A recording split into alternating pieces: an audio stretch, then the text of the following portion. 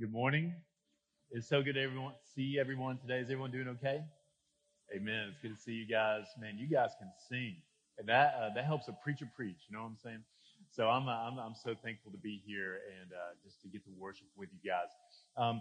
If you have a Bible, I want you to go ahead and take that, and we're going to be in a few places today. We're going to be in Genesis chapter 2, then we're going to spend some time in 1 Corinthians 6 and 7. So Genesis chapter 2, 1 Corinthians 6 and 7. We're going to be camping out there today. If you're new here, I'm so glad that you chose to worship with us today. My name is Ethan, and I'm one of the pastors here. And it is such an honor to have you worshiping with us on this beautiful day. Now, to preface what I'm about to say, if you are new here, or maybe this is your first time, you came on a very special Sunday because today we are talking about sex. Okay, there we go. We are going through a series on relationships. And so we've never done this before as a church family. This is the first time we've done this. But every now and then, we will go to a particular need or topic in our church and address that just from the Word. And so usually we go through books of the Bible, but every now and then we will address a particular topic. And so we're going through relationships. And so the past 2 weeks, we have begun that journey. We began by understanding God's design for marriage and how it is an image of the gospel, a picture of the gospel. And so in that, we see, in the same way, we see a husband's love for his wife as an image of Christ's love for the church. And so all of our marriages and the marriages that we aspire to have, if you are pursuing that they will point to Jesus. Okay? And so we see this biblical foundation for marriage and God's design of it in Genesis 1 and 2. His application of it in Ephesians chapter 5, and then his culmination of it at the end in Revelation. So if you're here last week, it was super awesome to have Alan Tate from the World Church in Florence, and he was here and he talked about dating. So for all you folks that are in dating right now, or maybe you are someone later on in life and you're discipling people through dating, the craziness and messiness and awkwardness that can be, he gave us principles from the scripture and how to address and handle dating in our life in our season. And so today we're going to begin talking about sex, and then next week we'll talk about singleness. The reason we've been having this conversation and going through this particular topic is because it's a big deal. There are many things that the world says sex is, what it should be for, what it should be like, how it should affect our relationships. There are hundreds, thousands of opinions and perspectives on what this is. And to be quite honest with you, the culture is not the best at getting that right. And we want to be a people of the Word, where we look to God, we look to His design, and how He has ordered this and how it applies in our lives, so that in our church family we have a biblical understanding of sex, and then truly that our church will be a beacon of hope for a world that is full of sexual brokenness. Okay? Let's just kind of clear the air here. That in this world today, and even you right now, whether it be sexual temptation or sin or brokenness from the past or something you are facing today, it is an issue that affects so many people, unbelievers and believers. And so it is so important that we look and see God's order in this, and even the hope for the one that is struggling through any of the issues that come from sex. And so we want to see the goodness of it, and we also want to see the challenges that come alongside the temptation of it, and then all that lead our church forward and how He orders us according to His Word. Okay, so what we're going to do is we're gonna take this in two parts. We're going to talk about the creation of sex, number one, and then we're going to talk about the context of sex. And so if you're a note taker, that's where we're going to be hanging out today. We're going to be talking about the creation of sex and the context of sex. And so the first thing that I want you to see today, to know just from the beginning, because we have to have this truth, is this. When it comes to the creation of sex, that sex is indeed God's design. That sex is God's design. We see His design for sex, and it begins in Genesis 2. And so if you will look at the latter part of Genesis 2, starting in verse 24. So we see the creation account. Now we see the creation of mankind, specifically Adam and Eve. And this is what he says to them. He says, therefore, a man shall leave his father and his mother and hold fast to his wife, and they shall become one flesh. We saw that in week 1 with the institution of marriage. But now I want us to go one step further and see where this begins to relate and talk to us about sex. So he says, a man shall leave his father and his mother, hold fast to his wife, and they shall become one flesh. So in that first one, we talked about a man leaving his father and mother, holding to his wife, cleaving to her. But in this instance, I want us to focus on this phrase, one flesh.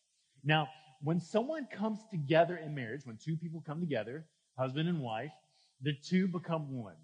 And so if you've gone to a wedding ceremony, you will often hear the pastor, the preacher, give this truth that the husband and wife come together as one flesh. Now, absolutely, there is a spiritual dimension of this, that we're coming together as one family, one person, following the Lord together. Absolutely. Hands down, that is absolutely true. But there is also, and I want to argue for this, a physical, a sexual dimension to that passage. And I want to show you where this connects with Paul in his writing in the church of Corinth, as he's addressing principles for marriage and some of the challenges the church of Corinth is facing in marriage. So here it says, they shall become one flesh. But if you have your tab over in 1 Corinthians chapter 6, I want to point this out to you. In 1 Corinthians chapter 6, in the middle of it, he begins to talk about sexual immorality. And so sexual immorality are sins that we commit sexually against our own body and ultimately against the Lord. Now, there's a variety of how these things happen, but he gives a very specific example that I want to show that just proves that this is what he is talking about, that there is also a physical dimension. So look at verse 12 in chapter 6 of 1 Corinthians. So if you're a note taker, you're going to have to roll with me because we got a lot to cover today. Paul says, all things are lawful for me, but not all things are helpful. All things are lawful for me, but I will not be dominated by anything. Food is meant for the stomach, and the stomach for food, and God will destroy both one and the other. The body is not meant for sexual immorality, but for the Lord, and the Lord for the body. And God raised the Lord and will also raise us up by his power. Now pay attention here. Verse 15, do you not know that your bodies are members of Christ? Shall I then take the members of Christ and make them members of a prostitute? Never. Or do you not know that he who is joined to a prostitute becomes one body with her? For as it is written, points back to Genesis chapter 2, as it is written, the two will become one flesh. So we see this example, a very specific example, in chapter 6, where Paul is saying the two will become one flesh statement. And he has taken this from Genesis in the writing in chapter 2, and he's given this account of a man who unites himself, has sexual relations with a prostitute. And he says that your body is not meant for sexual immorality. And right here he says, do you not know that if you do this, you are joining yourself to that person? Because the two will become one. And so my point is, in saying that, and just pointing here, that yes, there is a spiritual oneness, this dimension to two becoming one in marriage, but it is also a physical, a sexual dimension as well. Because we see that clearly portrayed in 1 Corinthians chapter 6. Make sense? This is exactly why he writes it out here. So we have this understanding that is a both spiritual and physical relationship. And the reason I tie all that together, guys, is simply this, is that we can faithfully say that sex is God's design. He has created it in Genesis chapter 2.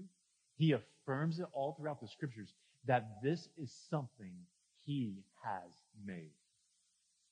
Now listen, that is very different than what the world says today. That sex is something that we have control of, that we have made, that the culture says is, that they define it. The world defines what this is. But I want to be the one to point you back that this is not something that was born out of our culture, born out of our movies, our books, this was something created by God. Therefore, we must defer in all ways to Him and how He says this should be ordered in our lives. I have to say that before we go on to what the context of sex is. And so what we can know is that if God has designed it, here's what that means. It is for your good. Like, it is a good thing. I understand that in generations past, usually in church, when we talk about sex, we're talking about usually one thing, and that's sexual immorality, right? And that is important, and we will talk about those things. But it's in that idea that the idea that sex is a good thing tends to get diminished. It gets thrown out the door because we're always talking about how bad it is. But listen, it is a gift from God who has designed it into marriage so that husband and wife could enjoy one another and then even have the blessing of children. It is a good thing. And we have to understand that we do not want to take a distorted thing and try and make it good. We have a good thing where the culture has distorted it and sin has distorted it. And so we want to pay close attention to understand this is a good thing and He has designed it. Okay? So enough of that. But we see that God has designed sex. He has designed this in marriage. And so what we're going to do is we're going to talk about the context of sex. And while there are a million things we could say, right? And a million applications we could get at, I'm going to try and to get to the four of the most essential ones that we see Paul speak to from the Corinthian letters and then in Genesis right here where the Lord's writing. Okay, so I'm going to give you the four, and then we're going to go through them together. But this is the context of sex, how it should be ordered, how it should be applied in this life. The four observations that we're about to make are these: that within marriage, sex is enjoyed; that outside of marriage, sex or sexual immorality is fled; that throughout marriage, sex is sacrificial; and then finally, in light of marriage, sex is insufficient. So we see that within marriage, sex is enjoyed; outside of marriage, sex is fled; throughout marriage, sex is sacrificial; and in light of marriage, sex is insufficient. So let's begin walking through these. So back in Genesis 2, we're going back and forth to make sure you're awake and you're with me. We see that within marriage, sex is enjoyed. So if you look back at Genesis chapter 2, in that verse, on the beginning of it, he writes, "Therefore, a man shall leave his father and his mother, and what? Hold fast to his wife." So he should hold fast to his wife. Specifically that phrase there. And what we can observe from this passage is the beginning and the understanding of where sex is allowed and permitted and encouraged. It is within the context of marriage between a husband and wife. He clearly writes it here in Genesis chapter 2. But we see that sex is enjoyed within marriage. This is very different than what the world would say. That sex is permissible in any sphere of life, in any relationship you'd want, with no commitment at all. There are a variety, a million ways that people show and try to teach where sex is permitted. But here is the issue. If this is God's design, anytime we move away from God's design for sex and marriage, we see that the two that embrace it do not flourish. See, it's within God's design, it's within marriage that sex is enjoyed and that sex flourishes the most because it is exactly how He intended it to be, right? And so I want to encourage you, for those of you that are pursuing marriage, to save yourselves for marriage, for this moment where you will unite to the other and you will come together as one, both spiritually and physically. For those of you that are married, that your spouse alone is the one that you are to have this type of intimacy with. Is not to be with someone else. Is not to be with, even within your own thoughts of another person, where Jesus speaks to that in Matthew 5 and 6, but is to be within marriage. I believe that makes sense, that sex is to be enjoyed within marriage. Genesis chapter 2. The second idea here, the second observation we get, is that, number one, within marriage, sex is enjoyed, but number two, outside of marriage, sex or sexual immorality is fled. So you look at 1 Corinthians chapter 6. Paul goes and he continues to speak to sexual issues and the teaching on sex in the church of Corinth. And it's in this passage in verse 17, you'll notice, picking up where we were a moment ago, in verse 17, Paul writes, "But he who is joined to the Lord becomes one spirit with him. Flee from sexual immorality. Every other sin a person commits is outside the body, but the sexually immoral person sins against his own body. Or do you not know that your body is a temple of the Holy Spirit within you, whom you have from God? You are not your own, for you were bought with a price. So glorify God in your body." So Paul gives an exhortation to the church that is true for us now, that we are to glorify God with our bodies, and that we are to glorify him in the means in which we save ourselves for sex, and in which married couples come together in intimacy. And so we see that sexual sin abounds, that there is a deceiver who seeks to lead you astray to abuse any type of sexual temptation and sexual sin that is possible. And the challenge of today is that we live in a time where the bar, the challenge to attain any type of pornographic material, have access to any type of sexual sin, has never been more available and accessible. And that just doesn't mean just to go and be with another person, but even with what someone does in the privacy of their own room. See, when someone sins sexually, it's not just against someone else, but it's against their own body. It is against themselves and ultimately against the Lord. See, we are to glorify God with our bodies. This is what he lays out here. And so he gives a clear exhortation. He doesn't just say, walk away from sexual immorality. He doesn't just say, hey, just kind of make sure you have a defense up against sexual immorality. What does he say? He says to flee sexual immorality. And here's why I believe he says to flee. While there are all kinds of sin, there's all kinds of things that abound to seek to lead you astray and to lead you into darkness. Sexual sin being in your own body is different. What can enter in through just an ounce of sin into someone's defense can explode into a cancerous disease within oneself. There is something about sexual sin that leads people into guilt and shame and isolation. It sidelines them, and it puts them in a place of just total and utter darkness in a way that other sins don't, because it is done within themselves and against themselves.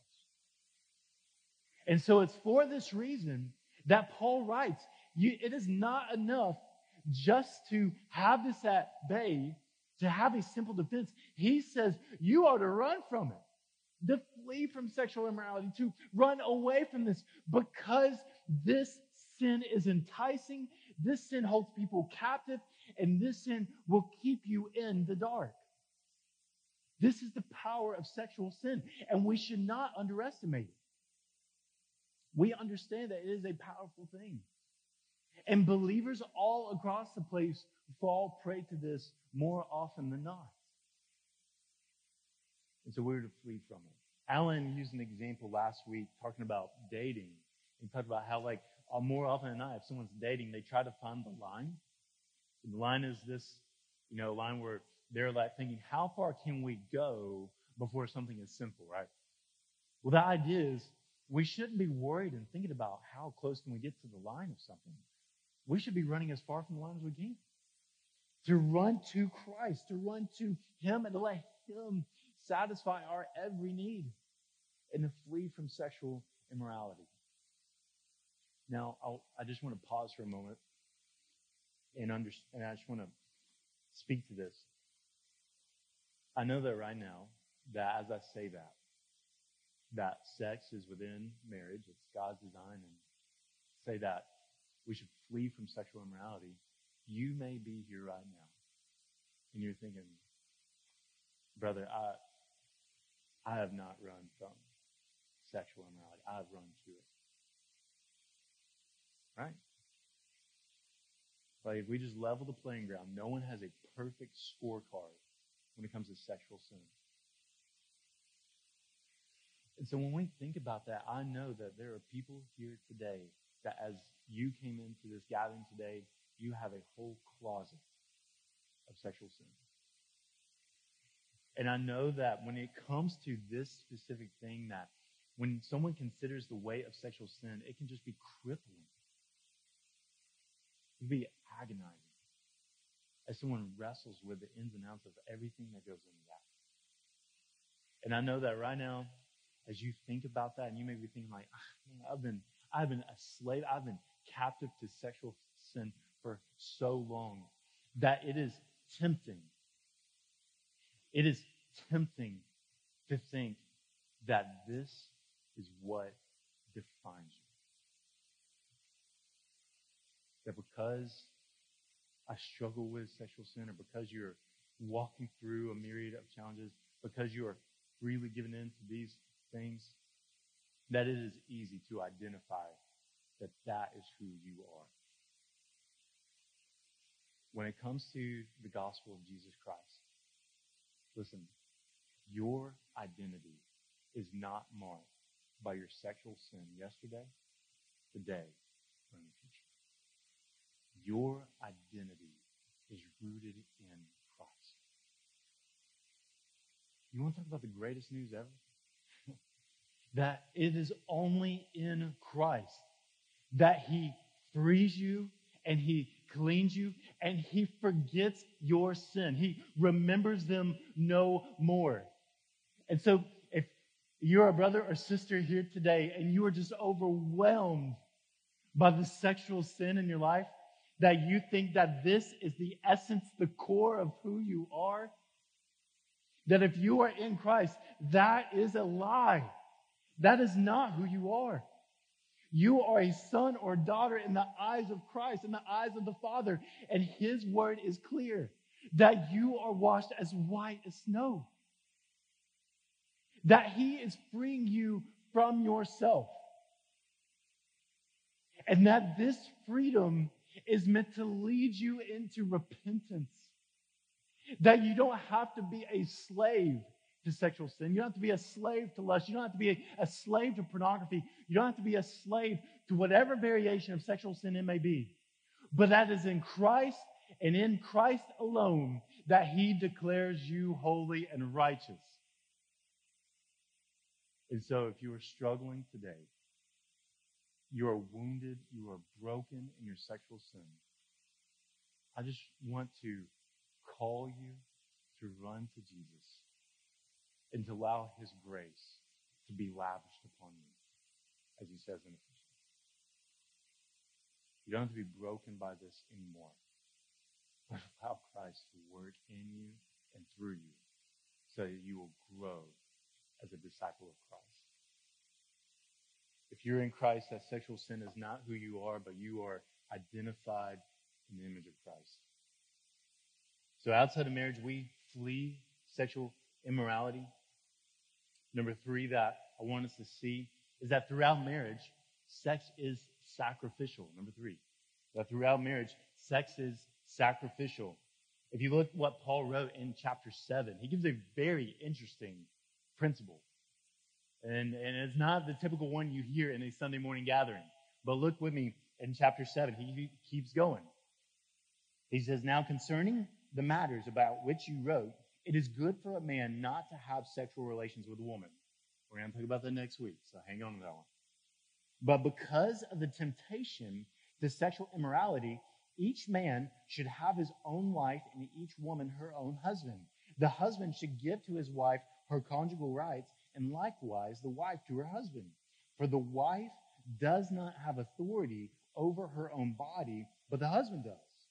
Likewise, the husband does not have authority over his own body, but the wife does. Do not deprive one another, except perhaps by agreement for a limited time, that you may devote yourselves to prayer, but then come together again, so that Satan may not tempt you because of your lack of self-control. So listen, we talked about this in our small group earlier, right before we met this. You can take the text, you can exegete the text, you can look at the Greek in the text, you can look at all these things. But the main bottom line of what he is getting to here is this, is that sex is good in your marriage, and generally more often than not. Okay? There you go. There it is. That he says you are not to deprive one another. And so the idea is when it comes to sex, it is not about you, but it is about your spouse, right? It's not about what your needs specifically are, but it is about your spouse. It's about what they desire and what they want. And so, again, to contrast it with the world, this is the complete opposite of what the world says, right? That sex is about your needs, your desires, your wants, what you think it should be. And that everything should be revolving around you when it comes to sex. But the Bible says it's actually the opposite. See, Paul wisely writes that you do not have authority over your own body, you or your spouse, but you are given to one another. And so one of the greatest principles going into this conversation is simply this. If you go into marriage understanding that sex is not about you, but sex is about your spouse, and that the best way you can serve them is by being sacrificial with your own life and in intimacy, this is exactly how he has ordered it. This actually solves a myriad of sexual issues within marriage because it takes selfishness and it turns it into generosity, right? And so the idea simply here is when you are in marriage now, or if you're pursuing marriage one day, consider the other person before yourself and watch how that changes the dynamic of your marriage. That sex is sacrificial. And just to go one step further without pulling too far on this, that if we understand that in marriage, we see that it is a picture of Christ's love for the church and how he died for her, that is this ultimate sacrifice. One of the ways that we sacrifice in marriage is by our giving of ourselves to the other person. That principle itself is rooted in the gospel because we see Christ gave his life for the church. And Paul says we do not have authority over ourselves, but we're gifts to one another. So throughout marriage, sex is sacrificial. And then finally, in light of marriage, sex is insufficient. Not the way you probably thought I was going to finish this. In light of marriage, sex is insufficient. Now let me explain. In 1 Corinthians 7, we see Paul write in that first verse where he says, "Now concerning the matters about which you wrote, it is good for a man not to have sexual relations with a woman." And then later on, look at verse 8 or 6. It says, "Now as a concession, not a command, I say this. I wish that all were as I myself am. But each has his own gift from God, one of one kind and one of another." Here's what we see Paul writing about entering into 5, 6, and 7. We're going to talk about next week, is singleness. And specifically, what we see alongside associated with that, celibacy.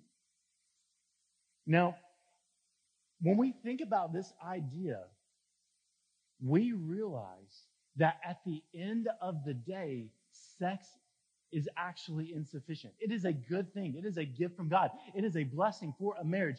But at the end of the day, it will not fulfill your soul. When Paul writes, it's better to not be married.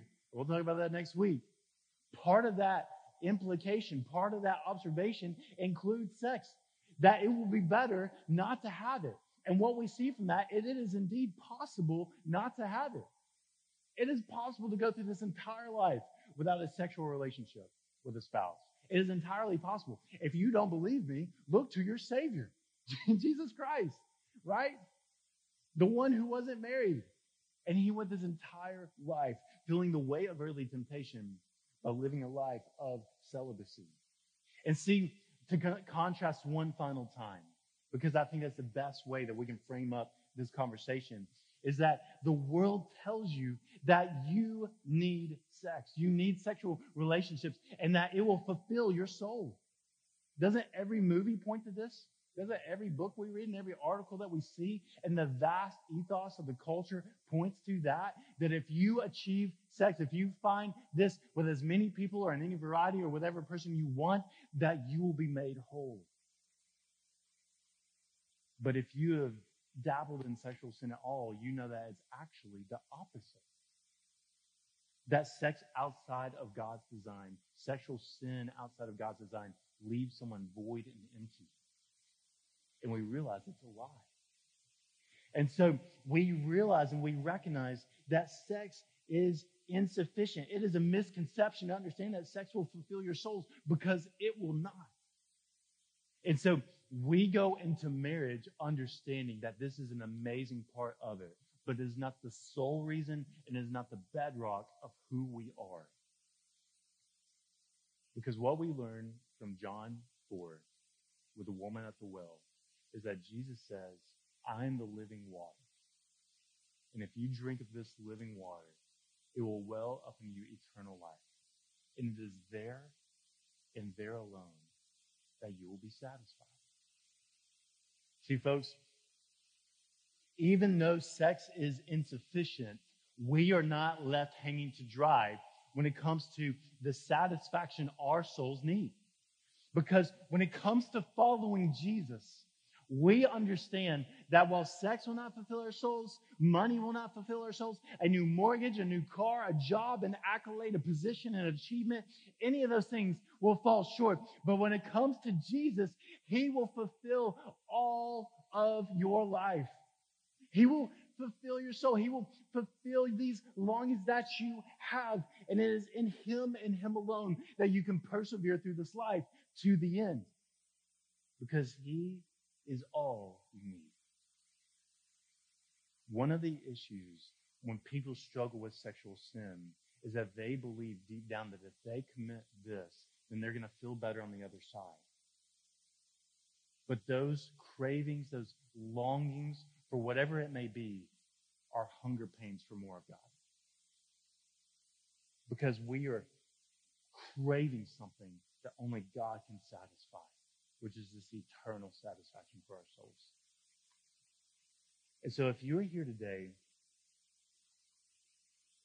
and perhaps you are one that I've mentioned earlier that has just been struggling through this journey and through this life because of sexual sin,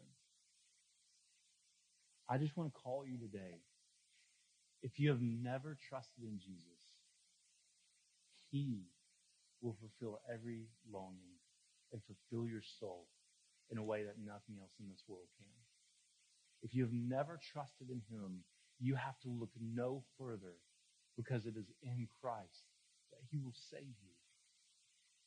No matter how deep or dark your sexual sin goes, no matter how vast your pursuits of everything in this world are, we recognize that he will satisfy us. And so I just want to call you to trust in Jesus today, to trust in with faith in him. And he promises you this, that he will save your soul. You will be made white as snow. You will be made a new creation. And you will be adopted into the family of God. For the rest of us today, I know there are many, many ways that this applies. But my humble encouragement to you and challenge to you today are to take these principles and to apply them to your marriage or to the one you're wanting to pursue, and to give all of this to God. They say, God, we're not going to let the world determine what sex is. We're not going to let my desires determine what this looks like. But God, we're going to let your word do this. And it's in his design that I believe you will flourish the most and enjoy his gift and how he ordered it. For those of you today that are struggling through this and maybe you want to talk to someone about that, as we finish today, I just want to let you know that we as a church are here for you. Or if there's a way we can encourage you in anything that we've touched up today, we just want you to know that we're open to receive and hear anything that you're pursuing through. And that we would be glad to lock arms with you, to pray with you, to encourage you as you battle sin, as you strive for purity in your marriage, as you seek satisfaction in that, and ultimately in your pursuit of God. Let's pray together, and then we will go into a time of invitation.